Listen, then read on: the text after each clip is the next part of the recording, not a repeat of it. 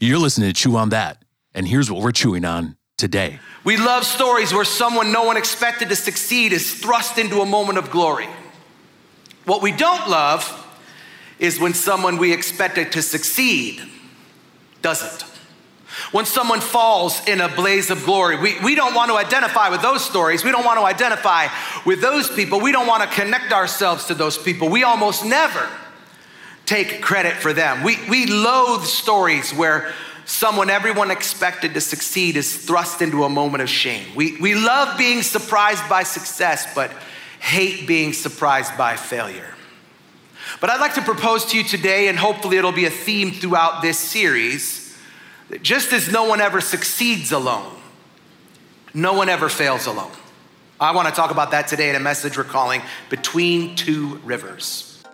Hey, welcome to Chew on That. My name is Keith, and you're joining us for a podcast, where we dig deeper into the most recent sermon from the current sermon series happening here at Life Church in Green Bay. Hey, this week we are discussing week number 1 from the sermon series, The Rise After the Fall. Again, my name is Pastor Keith, and joining me today, obviously... Hello, it's me, Pastor Dallas.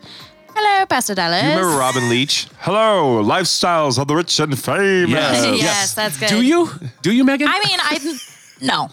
We're going to go on to a yacht today and see how the famous It's live. the lifestyles of the rich and famous. Rich and famous. No, sorry. I'm the worst at pop culture. I just am. Like, they make the board games and stuff where you can play and what's your knowledge and your trivia of pop culture. I'm like, nope, gonna lose this. Don't even say a name. So in Trivial Pursuit, what is your go-to thing when you get to pick? I mean, I know a lot about like literature and stuff like that. So we could talk about that for a while. I'm an English major, so that's what I study. There it is. Yeah. Mm-hmm. Like an English major, like that's what it says on the piece of paper? Yes, 4-year degree. What did you aspire to do with that?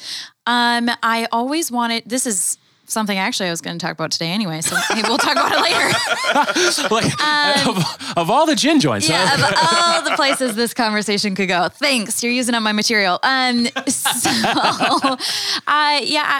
really wanted to get into like book publishing. My whole life I was like, I want to be a writer. I want to write novels or I don't know. I just had this big idea of like what that was going to look like for me. And so I pursued that for a while. So we'll talk about that later. Yep. Oh, you pursued it for a while until you've stopped writing novels. Well, I never wrote a novel. Why not? Good question. I don't think I felt qualified. I felt like novels come out of experience. So do they? Or do they come out of creativity? This was naive Megan. Sure. So my understanding was I want to write something, but I want it to come from this like place within me, right? And so I was this is pre-Jesus, really. I was searching for experience that would give me this like, I don't know, I got it. I went through this experience and now look what I learned and now I can write about it. I don't feel that way anymore. So you were looking to write a biography. Maybe. But like a fictional biography. Yeah, there you go. When I think of like the author that comes to mind is like Stephen King, like one of the most renowned horror authors. Yeah. I would imagine that he didn't live through any of those things. Probably not. No, you're right. So he comes from a place that's a lot more like creative, right? And so are you a creative or are you more experiential? I'm definitely experiential, but yeah. But I also loved magazines. And so that was another thing. I was like, I just want to be in print. And my mom's like, it's dying. My favorite Trivial Pursuit is sports and pop culture. To go back to the original question. Yeah. I actually quite excel at those topics too. Really? Sorry, we went on a little detour. So well, I like the detour. I like because what kind of sport? Like all sports or like yes. tennis? Actually something really particular. In Trivial Pursuit, if I get sports, I'm hoping they're going to talk about basketball and football. Okay. If they talk about hockey, I'm like, hopefully the answer is Wayne Gretzky. It's your answer every time. Depends on when the board game was printed. Yeah. Exactly. So. You miss 100% of the shots you don't take. Right. Got it. Yeah. Oh, great. Yeah. That's a good reference there. Yeah. What's his other quote is like, it's not where the puck's at, it's where the puck's going. Ooh, right. That's two Wayne Gretzky quotes for you to write down and be inspired by. Sheesh. Hope you're getting something from this podcast Yeah. this morning. But I don't want to because Megan, you said something that was really, that I think resonates with a lot of the human population, is that I didn't feel like I was qualified. I was waiting for this gong gong. Yeah. Go write a novel. Yeah. And that doesn't usually happen in life with anything. No. You know, even when the Holy Spirit talks to me, boy, if I don't have faith in God, I could absolutely be like, nope, that's just kooky idea. Yep. I'm going to walk away from that one. Yeah. And I think the illusion or delusion that we are sitting in a chair that doesn't have our name on it Yeah. resonates with more people than really that we think it does. Yes. Where I am a classic imposter syndrome.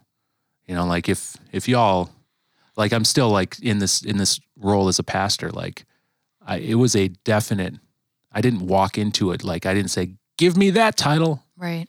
Because once you bear a title like that, you know, if only they knew the stuff that goes on in my head sometimes, you know, I'm not qualified for that. Right. But everything I've done in my life has qualified me for this. You know, how many times have you read the Bible? You know, and so I answer, well, I think I'm in the 30s now. And then in my head, I'm like, that's not a lot. But then I'm like, but that book is huge. You know, am I capable to teach it? Some days maybe. Yeah. For the most part, no. But yeah, I think that what you said there, that I think that resonates with a lot of people, and that's a delusion that should be explored and destroyed. Yeah. Because definitely, if you're in a particular circumstance, odds are you're there for a very specific and dominant reason. Yes. You know, good and bad. Yeah. I think you have to ask yourself, where am I right now? What is my position? Where am I aligned? And then whose voice am I listening to that's telling me I'm not qualified? Right. And like Pastor Sean says in this message, is that a secondhand accusation? Where is that accusation coming from? Really?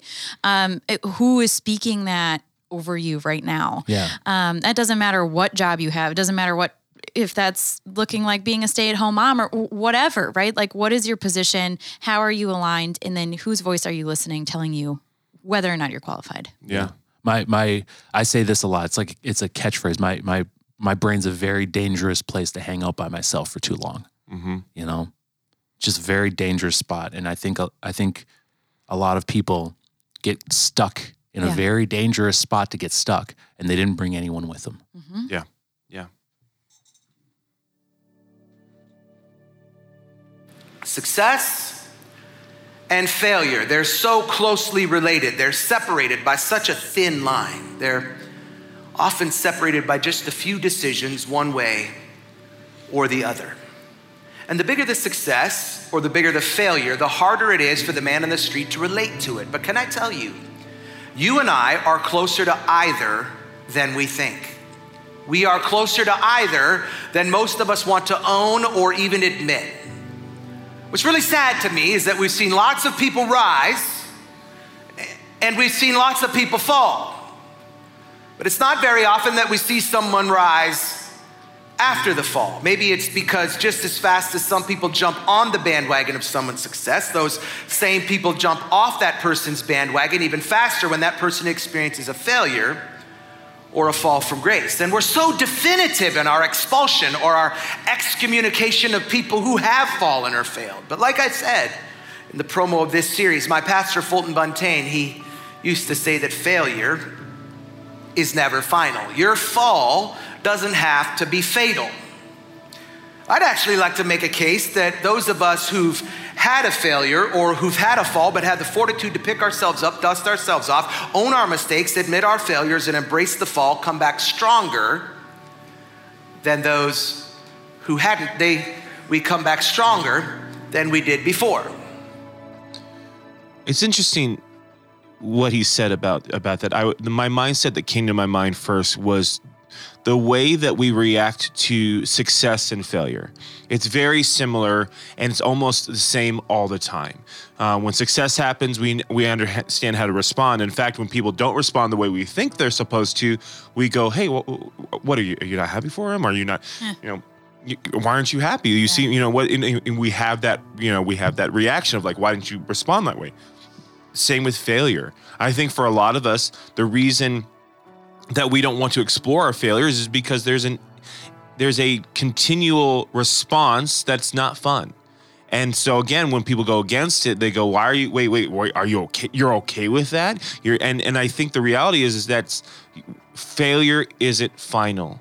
And I think that's the biggest thing as believers, as pastors, as leaders that we need to remind people of is you will fail, and there's going to be consequences to your failure, but doesn't mean you're over. It doesn't mean you're quote unquote canceled, that our culture is kind of hitting right now. And that is a huge response is now we're in this kind of this culture of cancellation. Of can I find something that you failed in that I can bring to light and remove you from society? Yeah. And so I think that's what's interesting is I think I understand the power of vulnerability and the power of transparency, but you have to get past the overlying response that you may get or you may think you'll get with other believers. And I also twofold with that is as believers, we have to also be prepared to change the way that we respond to failure. And I understand certain aspects and levels and things like that, but I still think even despite the worst things that may happen, we are still called to forgive. Oh, absolutely. And I mean, I love that you talk about cancel culture because I think that's so strong. That's such a hot topic right now. Who are we canceling? Yeah. And like we're looking into people's pasts, like digging through it like it's a library catalog to figure out what did they ever do that could disqualify them from what life in general. Yeah. And what's funny is Jesus came to call the disqualified, right? Correct. I mean, he called all of us sitting here. I think we all would feel like I'm disqualified for that. If you, like you said, if you knew what was in my head, man, right? And so this is so spiritual. And so, because when he kind of started talking, I was like, where is this going to go? How's it going to tie in the Bible? Like I'm waiting for the Moses story to like come in, but like think about this is so spiritual. And as Jesus people, we are called to respond so much differently to people's failures versus what we've been conditioned to respond to. And so, we've got to rewrite some scripts here. And that's really challenging. If you've taken Journey to Wholeness, you know, a little bit about like scripts that run through and how you're supposed to respond to stuff and how you should think and how you should act in social media definitely drives those points home for us. So, 100%. Yeah. It's going past that because it is when you have that condition of that thinking of like, this person is bad and we need to talk about it. I get, certain aspects, but when you have that mentality, then there's going to come a day where it's like, but even though they did that bad thing, if God can come in and change them and restore them, can't they get a second chance? And that's the thing too, is we can easily say yes or no to certain people or certain things, but at the same time, it's like, but I would want someone to say that about me. Yeah. And you know what's funny is the world right now, like the theme is just accept everyone, just love everyone, right? And yet, are we practicing what even they're preaching, right? 100%. Are you in a place of I can forgive you, or I can hear you, or talk to you, or listen to you, even though I know what you've done or who you are? Like, can you bring yourself to that level? That's interesting. Yeah, the cancel culture thing. Why do you think that? Why do you think that all of a sudden that became? I mean, I know it's convenient in the scheme of things, like what sparked that fire, like the Me Too movement and stuff like that, which are gigantic movements. I mean, they're like this is hundreds of years of women being mistreated, not only in the workforce but just in society, hundreds and hundreds and hundreds of years, and now it's all just coming, like what we were talking pre-show about, it wasn't just slowly dripped. Now they're getting a full injection of comeback. Yeah, and so the movement is gigantic. But then it turned into a lot of other things. A lot of a lot of I think tearing people down for the sake of tearing people down in some regards. Yeah, like some of the things, like I'm not big into the news. Right, I don't watch the news on a regular basis, other than for like the weather, and I'm not a social media guy. Megan said that she shared something on Instagram for me and I was like, all right, if you were expecting me to find it on that one. Yeah. Let's see it in a month, maybe. About a month or two. Yeah, that's accurate. And maybe I'm an old soul like that, but I don't find it satisfaction. I don't find fulfillment in social media. I'll go on social media. I try to once in the morning for about 20 seconds to check birthdays, because I dislike missing my friends' birthdays. Yeah. And so I quickly, and if I hear someone has their birthday, Shelby had one. Yes. Just last month. And I didn't have, it didn't, but I put it in my phone then. Mm-hmm. So next year it would, and I set a reminder like the day before, hey, remember it's your friend's birthday. Yeah. You know? So I'll do that for that. But, I don't know, like when I think of like this canceling culture, and again, in a lot of regards, some of these people are scumbags. Yeah. They have done some heinous things, and it should be brought to light. And hopefully in that being brought to light, there is redemption. Yes. But I wonder if us as a people like it so much because it validates our poor behavior. You know, like 100%. Well, I ain't as bad as that guy. Mm-hmm. You know? Mm-hmm. So that's why let's tear this guy down. Boo this man. Yeah. Because if we boo this man, then it greenlights me for just doing all these subtle, small bad things. Yeah. You know? I wonder if there's anything to that. And as an outsider, as a thinker, when someone talks to me, I usually like to process and think, and then add to a conversation, not dissect a conversation or tear apart a conversation, but add to it. Yeah. I wonder if there's anything there for that. Yeah. It's interesting too, because I think going back to restoration is we have these people, and I think there is a response right now of, when someone is restored and they went through the proper channels of restoration, I think right now the mindset is more why than good for him or good for her. Oh, good for her. I'm glad that I'm glad he's gone past that. It's going, wait, why? Why is that? And that's I think why it's so important as Jesus people that we don't overlook or actually don't welcome restoration for not just our friends and our brothers and sisters in Christ, but also for ourselves. Yeah. You know? Think about, strip it back. What is the enemy trying to do?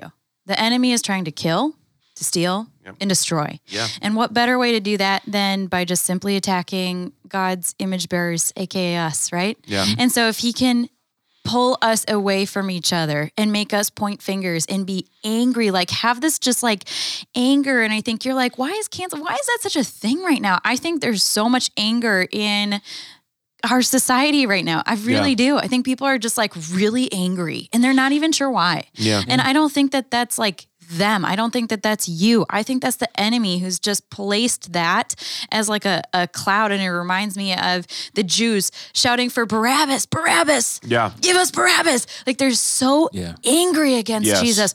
They're so angry that they will justify someone who, what did Barabbas do? He was like just a horrible guy, right? Yeah. Like killing people. I don't even know. Murder. They're like, we'll take him.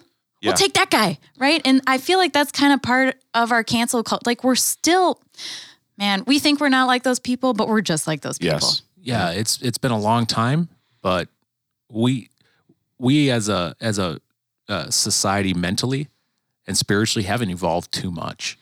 We have evolved technically, like in technology, but the stories are super relevant in the Bible because they're how we act today. Yeah. Mm-hmm. We like to think that because they're a couple thousand years ago, that, oh my gosh, they were in ancient times, none of that stuff matters. You start reading these stories, you're like, well, people today have that same reaction. I have that same reaction to some things. Yeah. So I can just imagine God like up there, just like,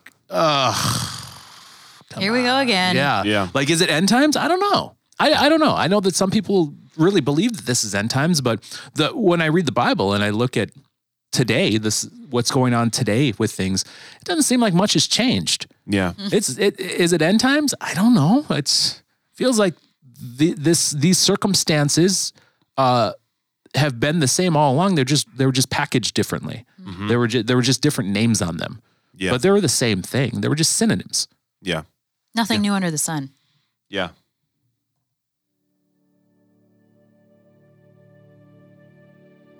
People have a problem with people who fail. I was one of them. I lost all my friendships, all my relationships, except for two. Pastor Barry, who's here, and my friend Alan Griffin, who you've met many times. I was left with two people in my life. And I came to this realization that people just don't want to talk about failure. And I thought, why? So let's do a whole series about it. And Sonny goes, you're kind of running a risk where you're going to have like 7 weeks of messages from people who failed, like had affairs and stole money, and one of them murdered somebody like that. Really? You're going to do that? That's risky. I go, why? Why is that risky? Everybody in here has failed. Every one of you has been a mess up. You've been a royal screw up most of your life.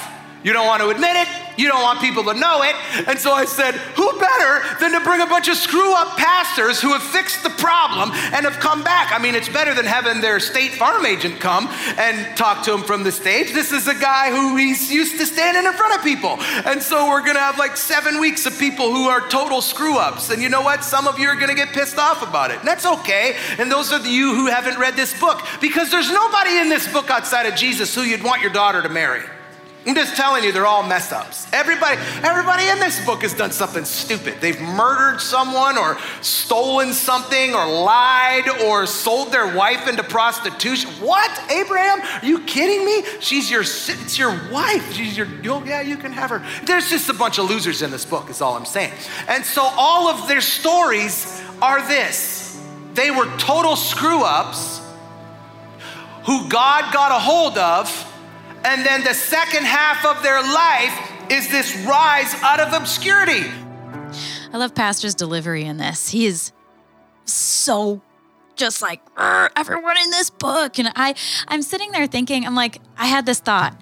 I thought to myself, if we're uncomfortable with people in their failure, how could we ever be worthy of even being close to them when they're at their success or their peak, right? And I texted that to Pastor Sunny because she wasn't here, and she was like, dang, that's right. And so that was my big takeaway, I think, from the message overall, because everybody fails. I mean, literally, we've all failed. And if you're kind of like, well, no, I haven't. God says when you're born a sinner. So right there, let's just level the playing field. Okay. So we're all born sinners and less than, if we want to start there. But I think we have to be careful because right now we sort of have this spirit of like, I am better than you because I this, or I don't understand what you believe, so I don't even really want to be in your space. I refuse to come into church because like, I don't understand why you believe, or why would you ever say that this is in the Bible? Why would you ever say that? And so that's super dangerous. And as Jesus followers, I think we need to be careful about picking up some of those kind of worldly mentalities of like, well, I don't understand you, and so I can't be by you, because a Jesus mentality says like, yeah, you're different, but you're welcome in my space. Yeah. And not that I'm like going to go down and like do the sinner things with you, but like you are welcome to come up into my space. Pastor Barry said that to me a couple weeks ago, and that totally just it flicked on a light switch for me in my mind of like, yeah, you can come on up here and like walk with me, and I'm going to show you something. And so that's why the series will make people a little angry, like he said, because I wonder if people are uncomfortable with failure. If you're like, that makes me kind of have these like icky crawlies because I don't really get it. I don't get the place that you're in. And maybe that's because you haven't fallen yet, or because you fell a while ago and now you're doing pretty good and you forgot about it. Yeah. Go ahead. Oh, let me just end. Sorry. Done. And I'm ending, guys, now. No. So well, Keith brought it up earlier that sometimes we do go, well, at least I'm not that bad, and it's interesting too because I think the biggest thing we need to not do going into this series is think that we are glorifying the sin. Like, no, we're going to talk about it, and every speaker and pastor is going to address the thing that they fell from, but we're not glorifying it. Yeah. We're glorifying what God did through it. And that's what we have to remind ourselves too, that, you know what, there's things that you've done that you go, man, and that's the thing is I've met people who go, man, if I ever stepped into church, I feel like the church would burn down because I've done some messed up stuff. And we sometimes will even internally not glorify the mess up, but make it such a huge thing that we feel like we can never be restored from it. And that's what these guys are going to tell you is, God, even though I did this super messed up thing, God restored me from that. Yeah. He redeemed me from that. And he's helped me to walk past that. Yeah. That was a thing I had to remind myself of all my mess ups is, yes, they're pretty messed up, but God has restored me through that. And he's continuing to help me through that and to help others because of it. Yeah. If the quote, I've done some stuff, man. Like, oh, this building should burn down because I'm in here now. Yeah. Whew, pew's gonna start on fire. Right. Yeah. Yeah, maybe. like it's not beyond God. well, maybe. Like, what comes to mind is my journey to today. Yeah.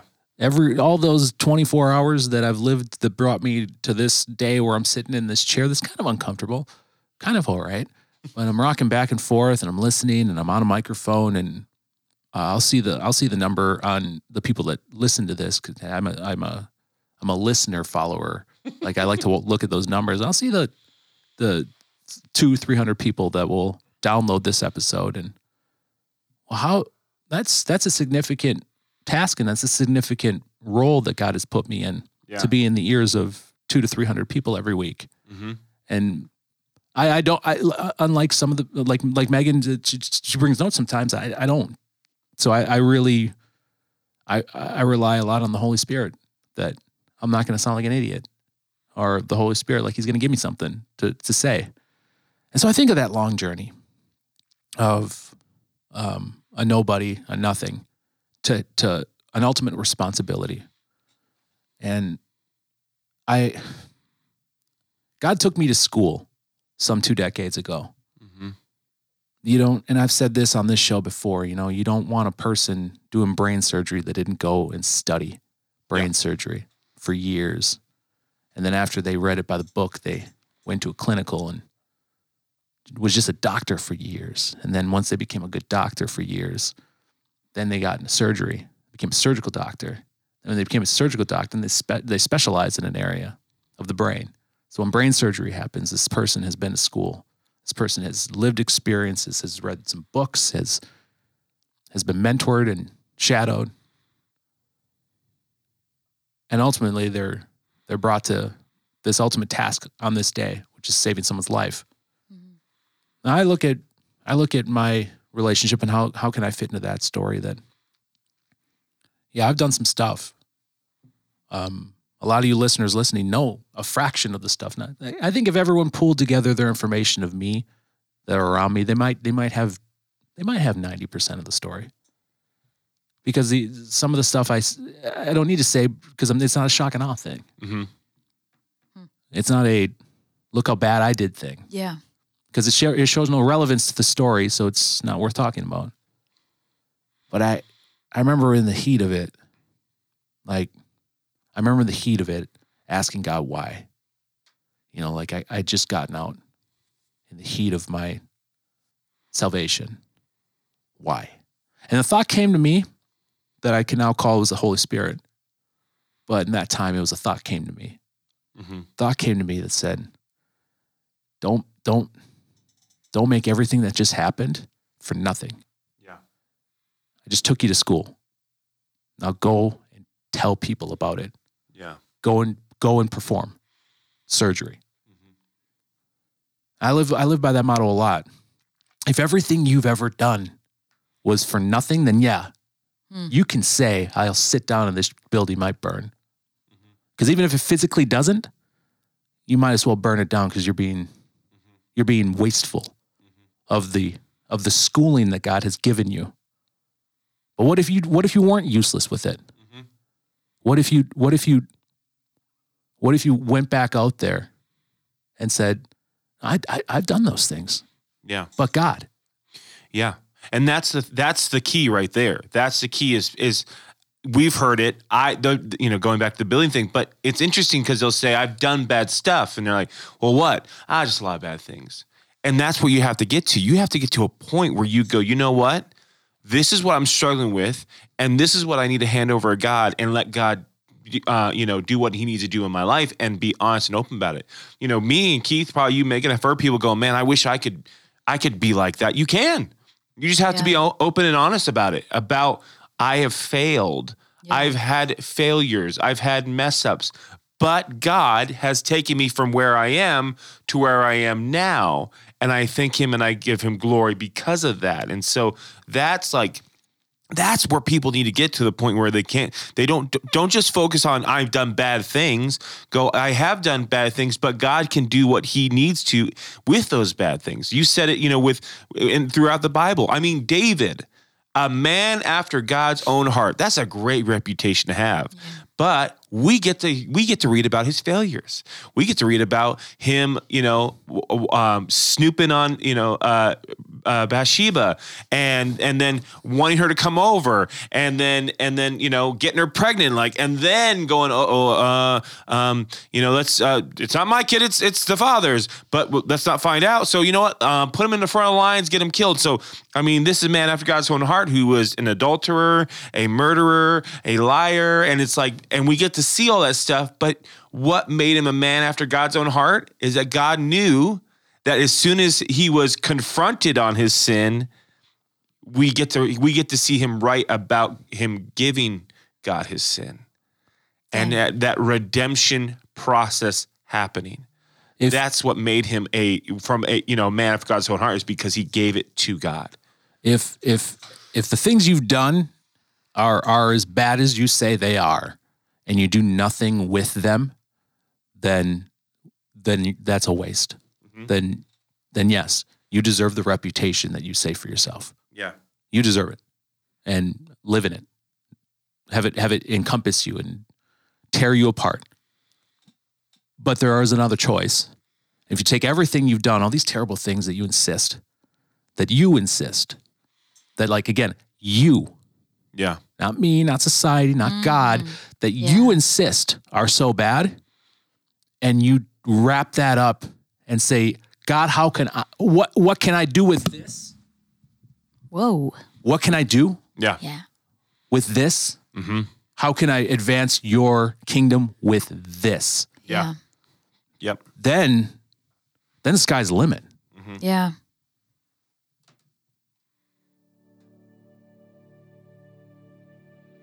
I wonder what would happen if you would stand your ground and face your mistakes rather than running. Some of you are on the precipice. You are in the midst of a mistake. You are on the precipice of a fall, and yet you are running. I guarantee you, because the book says it, you're gonna get caught. It says, be sure your sin will find you out. She'll find that website. He'll find that money you spent. They'll find it on your cell phone. Your boss is gonna find out. Be sure that your sin will find you out. What would happen if, rather than running, you would stand your ground and own your mistakes? Being a Christian is pretty close. It's essentially, when you're a Christian, you're going to have to make hard choices. Yeah. One of those hard choices is to stand your ground, to stand up, not just your ground, but his ground. And that's hard. And every day you're going to have to make hard decisions. And I like where Pastor's going with this, because I think it's the easy thing is to back away and say, nope, not gonna handle this or do that. I'm not gonna make the choice to reach out to that friend, or to understand them. But sometimes we have to do that. And so those hard choices, those define us. And it's not just for this life, right? We know that we're stocking our reward. And so I think staying focused on that is sometimes important. Yeah. When I first started reading the Bible, there were scriptures that I did not like. I'm just gonna there were scriptures I read and I go, oh, I don't like that Bible. I don't like that verse. I don't like that. And I would skip it, and and one of them was your sin will find you out. or your sin will be yelled from a rooftop. And I was like, I don't want that to ever happen. I don't want that to happen. And then it did happen. My sin did find me out. I was in the position where my secret sin was revealed through another person, and it embarrassed me, and I hated it. But going through it, I'm thankful it happened, because if it didn't find me out, I still would have been in it. And even Pastor, he gave examples. She's gonna find that website. She's gonna, he's gonna see, the bank statement. Those things where we're hoping it doesn't happen. It actually would be the best, either whether we reveal it, or honestly, if it gets revealed by someone else, even though it's going to be embarrassing, it sucks. It's probably the best thing for you to move forward and not live in that secret sin anymore. So do you wait to be found out? I wouldn't, because you don't get the embarrassment. You feel like you're going to be embarrassed if you say it out loud. But I could tell you, if you want freedom now, reveal it now. Yeah. Like if you want freedom from it, if you don't want to be in depression about it, if you don't want to be in guilt about it anymore, reveal it now. Whether I'm not saying go outside and go like, I have a pornography problem. Like find another believer and go, hey, I need help. I am struggling with this. And that's where, another scripture I used to not like, but I do love and I understand now is in the book of James, where it says, confess your sins to each other and there will be healing. Yeah. And I understand that when you confess, you're revealing. So can I tell you, having it shouted from the rooftop, even though there is some restoration from that, that sometimes will take longer than God wanted it to, in my opinion, then you just confess it or you reveal it to another believer to help you through that. Yeah. I think this is a good point in the confessional statement to say your confession's for yourself. Yes. It's if it's going to hurt somebody, like don't share it to them. Yeah. Right. So when I went through a series of confessions when I became saved almost just about 2 decades ago, and how it was explained to me is go and say your sorries, go make amends to all the things you've done wrong, except if doing that would injure someone else. So you're like, well, what does that mean? Well, if by confessing this sin to this person, it is actually going to tear that person down, then you're selfishly trying to get it off your back. Yeah. So do I need to make amends to this person particularly, or do I just need to make amends to the situation and with the act of confessing it to another person? Yeah. Am I getting the result? And the answer is yes. Mm-hmm. Be very, very careful if you are going to take the approach of confessing your sins, making amends to people, that we don't try and get healed. We don't try and heal our hearts and our souls at the cost of other people. Yeah. Right. Correct. I've discipled men and they're like, well, I did this to my wife. She doesn't know about it, but it's eaten me up alive. Mm-hmm. I said, well, if she found out about that would eat her up alive. So confess it to me, confess it, heck, maybe even to somebody else too, and then confess it to God. Ask him to remove it from you. Ask for forgiveness from it. And if it's still tearing you apart in 2 weeks, we'll come up with another plan. And we never have to come up with other plans, because his confession wasn't necessarily he wasn't asking for his forgiveness from his wife. Yeah. He was asking for forgiveness from God. Got it. And it didn't involve tearing another human being apart. Yeah. Right? So there's a fine line there that we need to be very cautious with, except when to do so would injure somebody else. Injuring other people. As Christians, do we go out intentionally to injure other people? Do I go to a grocery store and someone wrongs me, do I punch them? No, that's ridiculous. I lead with love. Yeah. So we got to be very careful with our tongue too, because that's the strongest weapon you have on you.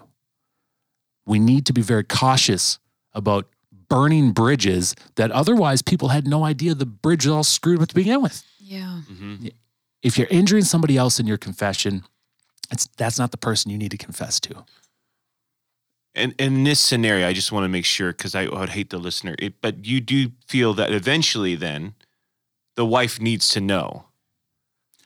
That's a case by case. Okay. You maybe you've already come to an assumption of what you think it was about. Yeah. Okay. I don't want to debate or anything like that, but I do think because I think the mindset is you needed to bring it to a person who, one, is not going to be like, the response is going to be like, what the heck, because that's why it's be very cautious, because you do want to go with a believer. That's why when I talk about having an addiction to pornography, I have people who come to me because they know, well, you've gone through it, so can you help me through this? Sure. But I've also heard the other side where it's like, I went to my wife first about my addiction and she didn't take it well. And so I go, yeah, that would make sense going to her, because she was probably embarrassed. She doesn't understand. And so that restoration through that. With an affair, will your wife take it well at first? Probably not. But I do think it needs to be addressed, but also addressed the fact that, this did happen and I'm deeply sorry for it. But I gave this to God and I'm taking the steps towards that, because then that communication's in there too. I think, she does need to know I'm taking the affair out of it, Yeah, take the affair out of it. I will take the affair, but let's say you accidentally throw a rock at someone's car, they do need to know about it. They need to know about that, but will it tear them to bits and pieces? I think if you have a solution. Yeah, if you make restitution. Or if you say, hey, you know what, actually, hey, I'm really sorry for this, but this is what I'm doing. So the restitution portion is a large part in confession. Correct. And that's, I think that was my coming around to it. And all of these things involve a restitution of sorts. Correct. Is going, because there has to, even in all these scenarios, is you want to have that moment where, okay, I am I am in the process of restitution from that, but also dealing with the consequences of that too. Of I want to regain the trust in all these things and through that. So yeah.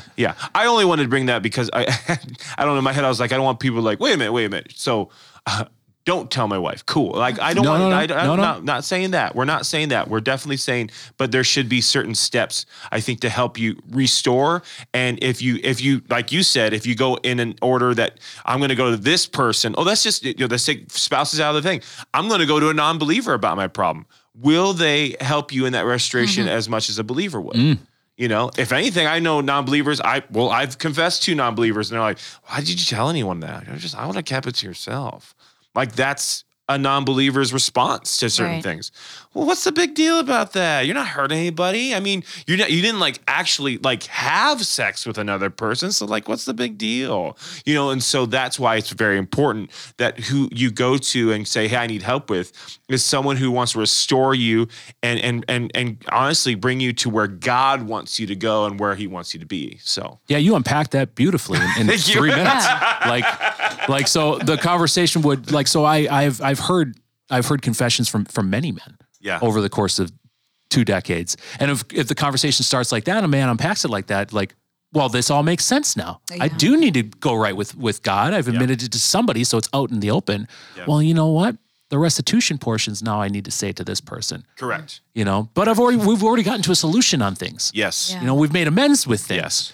So we don't, what I emphasize on that is, and not every situation is the same. Correct. But if you go into it not wanting to destroy another human being, then all of a sudden pieces start falling into place. Yeah. Like how Pastor Dallas just said, on how all those pieces fell into place when we started thinking, when we were cognitive about the thinking process of, you know what? And all of a sudden your sin and your shame have not only minimized, we've asked God to remove it, but now we have actually action to make you a better human being. Yes. And a lot of times that will involve ultimately going to the person once you're healed to be like, this happened. Yeah. Like salvation and confession of sin have very similar things. It starts with a decision, but it has to go beyond that. You can confess, I sinned, but what are you going to do Right. to restore from that? Same with giving. I made the decision to give my life to Jesus. That's great. Now what are you going to do to be discipled in that? And I think those are really important traits to remember, that this is just step one. And so that's why it's so important. Again, I'm going to reiterate it, is finding that person who will get you from confessing to restoring. And not saying that a person, because I don't want people like, shoot, thanks a lot, Pastor Dallas. Now 5 people are coming to me and I have to fix. No, they're not going to fix. All they want to do is guide you in the right directions and be that accountability to help you not go back to where you were. You still need to give this to God too. But you just need someone who, will just go like, hey, how's it going? How are things? One of my best friends would call me. He's from North Dakota, and he'd go, "Hey, buddy, how you doing? Are you watching any porn today?" And I go, "No, I didn't." He goes, "Oh, all right, good to hear." But he was bold enough to go, "Let's talk about what you're struggling with. Are you struggling?" And I'm thankful for that to help me through that process. But again, these are things that you have to walk through. I think are really, really huge. Yeah, I think about the topics I've heard in confession. Lying, cheating, stealing is for sure. Those are the top ones. Yeah. And yeah, you've got me thinking like, well, what were some of the bad ones? Like bad ones, like yeah. Like embezzlement. I've gotten that quite a bit. A lot of men confess that. And that one's almost always immediately okay, cool. You got to go pay that money back. Yeah. I'm like, what? I don't have that money. That's how you make restitution for stealing. Yeah. You have to go and say, I take this. I stole, but I'm going to pay it back. Will some of it mean jail time? Yes. Yes. Some men have confessed things and have gone to jail. Right. That has happened in the history of humanity. Confession sometimes means being held accountable for your wrongdoings, and sometimes that's legally accountable for your wrongdoings. So don't think like too with making amends, restitution, confessing your sins. If you're doing this the way that you probably should, it's being open and honest. Yeah. And yes, at some point you're going to have to take your medicine. Yeah. But you'll hear people who are going through the consequences, and you ask them like, do you regret making a decision? And a lot of times they'll go, no, I'm glad I did. Yeah, no. I'm glad I did. Because it's out. It's off my shoulders now. Yeah. It's like a weight that's been pressing down on me is no longer pressing down on me. Who you confess it to, very important. Correct. So again, like when like yesterday, don't have the first person be the one that you're going to like, literally they're going to want to kill themselves once they hear this. Correct. Thing. You are not in the place for that. Yeah. Right. Your first step of this letting your stuff come out is definitely not that. You build yourself up to that. We build in steps to this. Yeah. Right. But be careful. It doesn't matter who you confess these things to initially. Yeah. Restitution. Yes, in order to become truly debt-free, restitution will almost always be involved in some form or fashion. Yeah, totally. Right? And there's very few, I can't think of any instances where eventually even the worst of the worst things I've heard haven't been disclosed to the proper people, right? But that doesn't mean it's the proper person right out of the gate, right?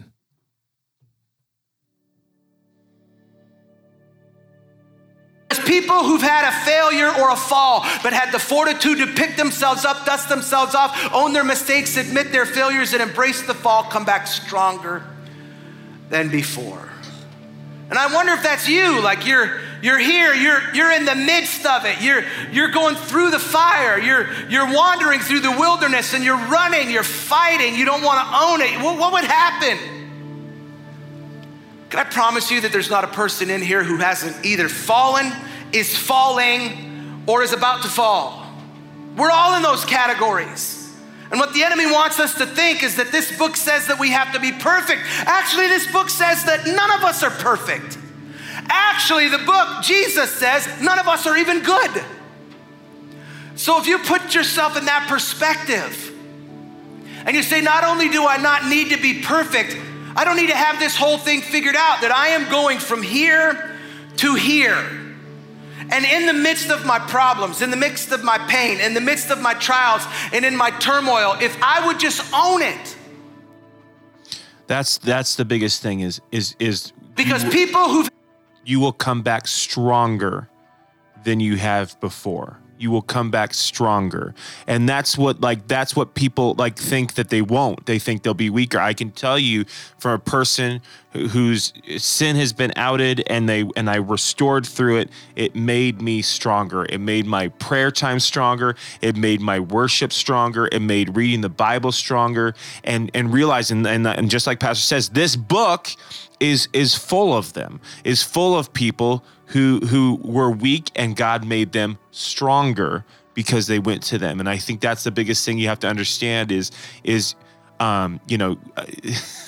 there's a phrase that I've heard a lot. It's become a meme because of Tiger King, where this thing happened. He goes, I'm never going to financially recover from this. We think about that for our spiritual lives as we go, I will never spiritually recover from this.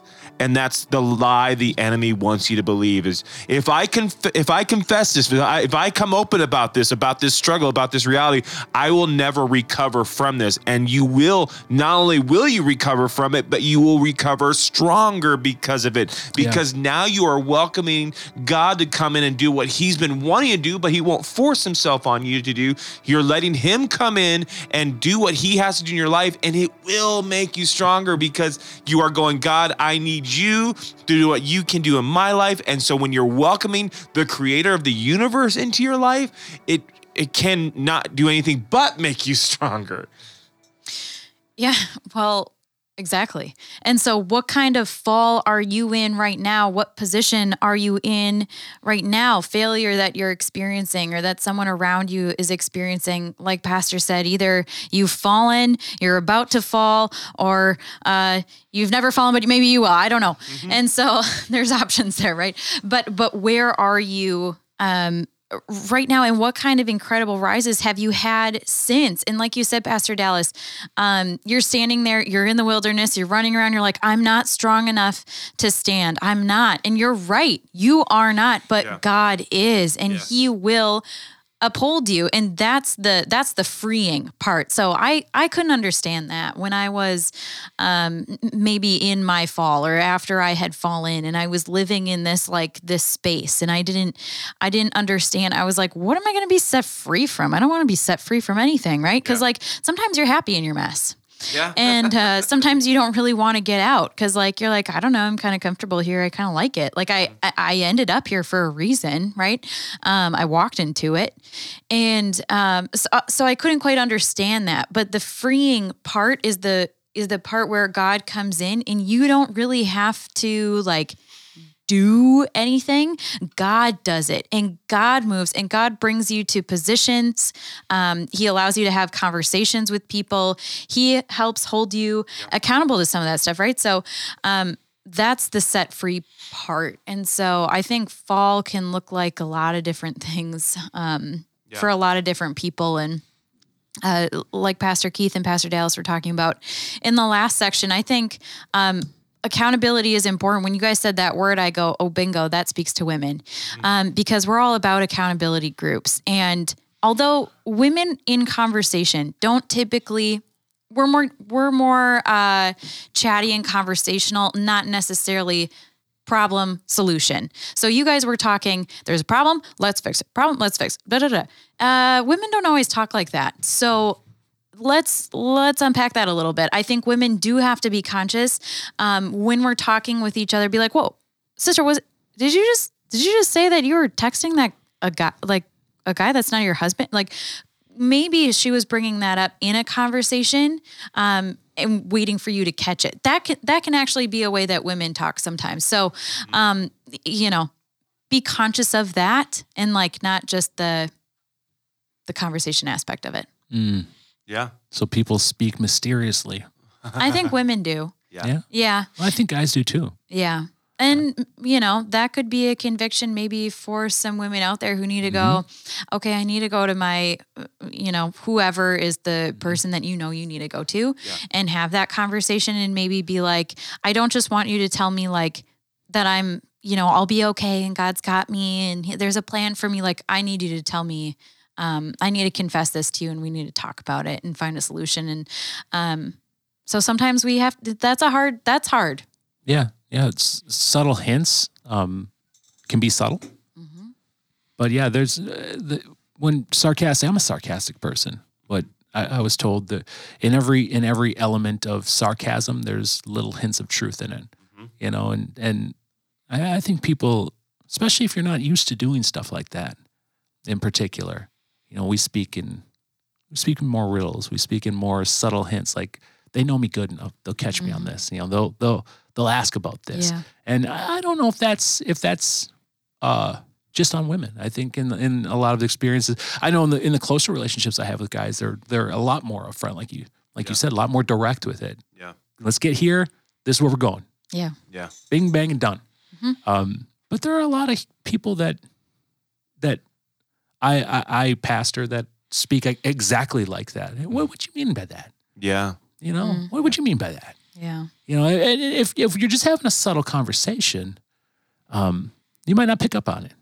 Right. But if you're in a position of caring for somebody, I hope that you pick up on that. And maybe it sounds like the conversations you have with women, they're caring conversations. You care for these people, but even the people I don't really know anything of, right? They're just loose conversations. There's always subtlety to it that, yeah. So it's a great point. It's a great point that your circle, the people that you have influence over, these people. And sometimes they're not going to say, hey, Joe, this is what I do. Yeah. What do you think? Right. Yeah. Sometimes it's going to be more subtle. Yeah. Like that. Like, yeah, that's good. It's a great point. Yeah. It's a great point. Well, that pretty much, are we going to wrap the show? I'm telling you, I always think there's another clip. So I'm always kind of like, okay, wait for the next clip. And then when you do this, I was like, oh yeah, I guess that's it. So yeah. I just want to say one more thing before we wrap. Yeah. Now knowing that we're going to wrap is we're not negating how fearful and uncomfortable and stressed you are to confess sins.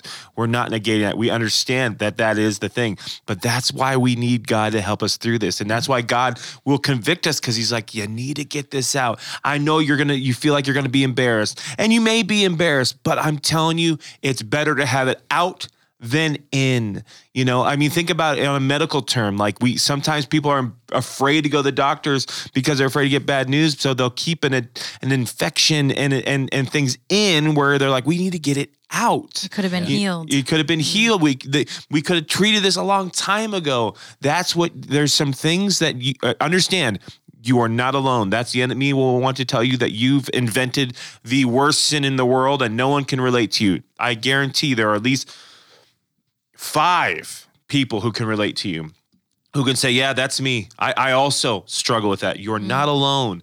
You are not the worst. You have not championed this sin. That's the other thing I think the enemy will love to tell us is like, well, yeah, I've done it, but you've done it really, really bad. No one gets first or second or third place prize in sin. We've all sinned. We've all fallen short. And that's the reality of it, is you've fallen short. Now give it to God. Let him restore you. Bring people around you who will help you from where you are to where God wants you to be, and move forward. Don't live in the doubts and fears. Just let it out. Yeah. That's great, Pastor Dallas. If you've never gone, I think the highlight here is that the more people you have around you in community that also share your same beliefs, your same walk with Christ, the more of those people you have around you, the more people you can unload these things to. Yes. Yeah. My first confession was with one man, and I had pages of him. And since then, I confess my sins regularly, but they're in small doses because I have so many guys around me. So I'm subtle, like Megan said. Sometimes I subtly confess things to Dallas here that he has no idea I'm confessing things to. He has no idea. But for me, I have to get it out there. Yeah. Because Dallas is just going to be my sounding board. Yeah. And sometimes my questions I ask other guys that I take mentorship from.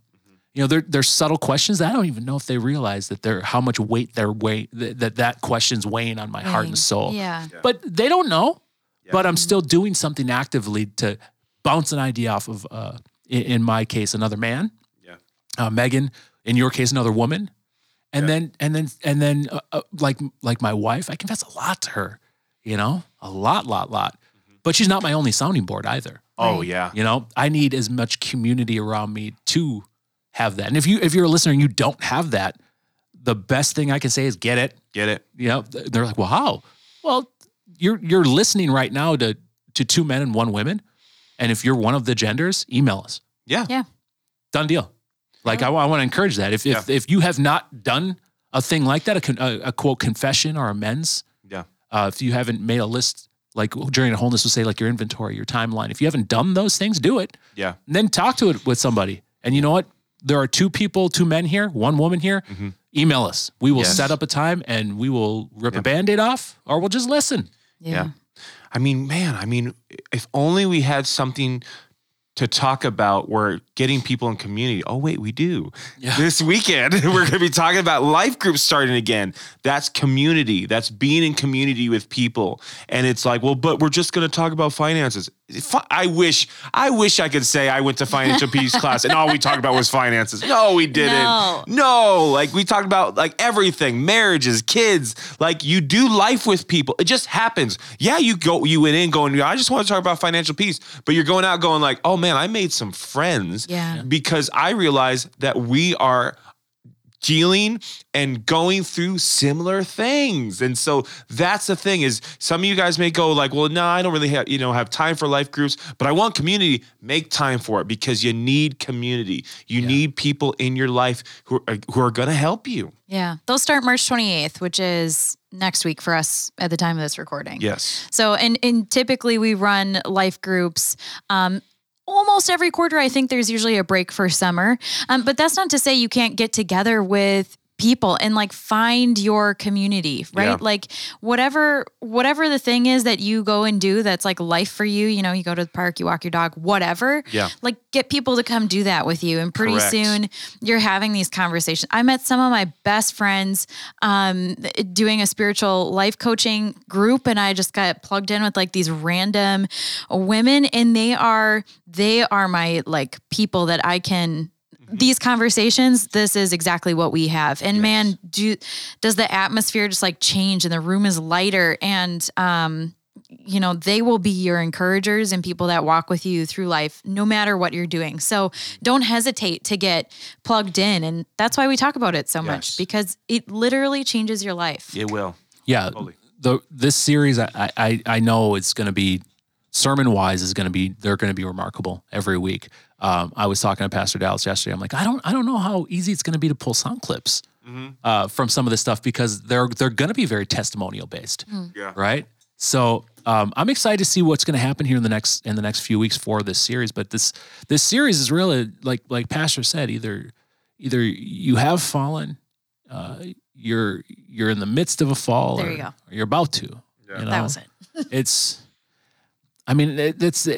one of the easiest things to predict and say out loud, because everyone's in it. Yeah. Like they say like, what are mentalists? Are they psychic, or are they just no humans? Yes. Yeah. And that would be a mentalist statement. Like, oh, you're going through a loss, aren't you? Yeah. Everyone's going through a loss. All right. Oh, you have questions, don't you? Everyone has questions. And that's another one of those general statements that it's true, because it's true. Either you have gone into this fall, you're going through one right now, or you're about to. Yeah. Does it have to be as painful and wretched as everyone's? No, it doesn't have to be that at all. So is the best thing for you a fall? Maybe it is, but it doesn't mean you have to stay there long. Yep. Rock bottom is you hit rock bottom when you don't want to keep digging. Yeah. When you're, I hit rock bottom when I couldn't keep the reduction of my morals and values at the same pace in which my actions were doing. Wow. When I couldn't keep that, I realized I was at my bottom. I want to stop digging, and then rock bottom ultimately was when I found out that God was the rock at the bottom. Yeah. Come on. And you're going through it, you're about to go through it, or you have gone through it. Yeah. And either way, all three of those can be very useful to God when weaponized correctly. And I urge you that if you haven't done something like this, like we've talked about today, there's 3 people on this podcast that would love to with you. Yeah. And I promise you, we're so strong and adamant about it because it works. It just works.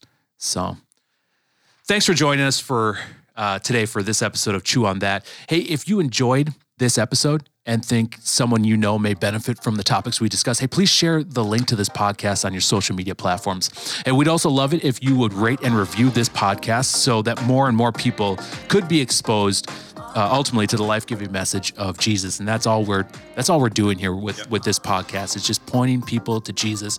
There's one that can save. He can and will if he is sought. Seek him. Yes. My name again is Pastor Keith.